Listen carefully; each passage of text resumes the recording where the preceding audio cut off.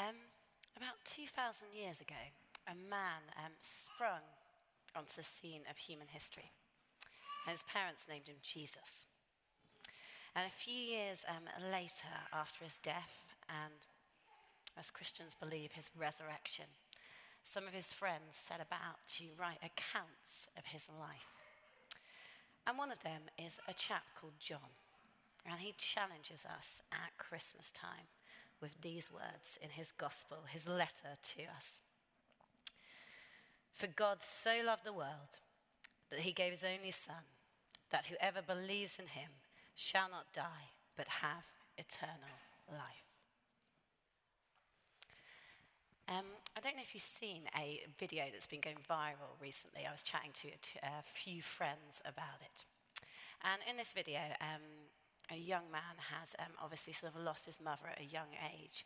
And she's done a beautiful, beautiful thing. And she's recorded a Christmas message for every year of his life until he's 30. And he's approaching his 30th birthday. And so he listens to his last Christmas message from his mother. And the clip ends by simply saying to us that love is a gift that lasts forever. Love is a gift that lasts forever. And actually that's what John is getting at when he says to us, for God so loved the world that he sent his only Son, that whoever believes in him shall not die, but have eternal life. He's saying, actually, at Christmas, in the very reality of our everyday lives, love is a gift that lasts forever. So we're just going to take a few moments to consider what earth that is all about. And we begin in the beginning.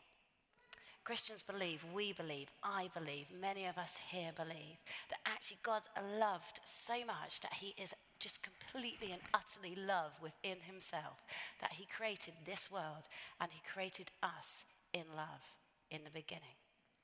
But something went wrong. And we know that, don't we? We know that when we look around the world, things aren't quite right. We know even sometimes when we look within ourselves, things aren't quite right. But actually, God, in his love, didn't leave us in the muck and the mire. He stepped down into human history in the person of Jesus Christ, in this person that John's gospel, that many of the other gospel writers, Jesus' friends, tell us about. And he rescued us. And as you've come in this evening, you've probably seen a sort of nod to Narnia as you came through the wardrobe. We've got a lamppost here and some Turkish delight over there. And actually, if you know the story of Narnia, the story of the Lion, the Witch and the Wardrobe, that's the story of a world that had gone wrong, where it was always, always winter, but never Christmas. And then the great emperor, who represents God, sends his son, Aslan, to rescue that world. And what happens? Christmas breaks in, and eventually the world is saved from the grips of the White Witch. And what C.S. Lewis, the author, is getting at there is exactly what John is getting at. That love really is a gift that lasts forever. And that gift is Jesus Christ. And so the challenge at Christmas is to ask, well, how on earth do we enter into that gift? And it's really, really simple in John's Gospel. Whoever believes in Jesus Christ shall not die, but have eternal life. It's a simple and deep and profound step of faith, a belief in Jesus Christ, who came to rescue this world in love and lift us up and out of the muck and the mire. But what does that leave us with? Actually, that leaves us with the final point to ponder on, eternal life. What the heck is eternal life? And Scripture, when you dig a little bit deeper, tells us that actually the Christmas story of the baby in the manger and the life of Jesus Christ and his death and his resurrection, that's not the end of the Christmas story, but actually there's something more to come. that we were made for eternal life, that God has set eternity in the hearts of each and every one of us. And one day he's going to come down from heaven again. And Scripture talks of a new heaven and a new earth where everything will be put right. And so at Christmas, we're stepping into this big, big narrative of the beginning where God made the world in love, of this middle ground that we find ourselves in right now, where the person of Jesus has come and has called each and every one of us, but looking forward to eternal life. Love, a gift that lasts forever. That only makes sense if there is eternal life. Something can only last forever if it's eternal. And that ultimately is the promise of Scripture.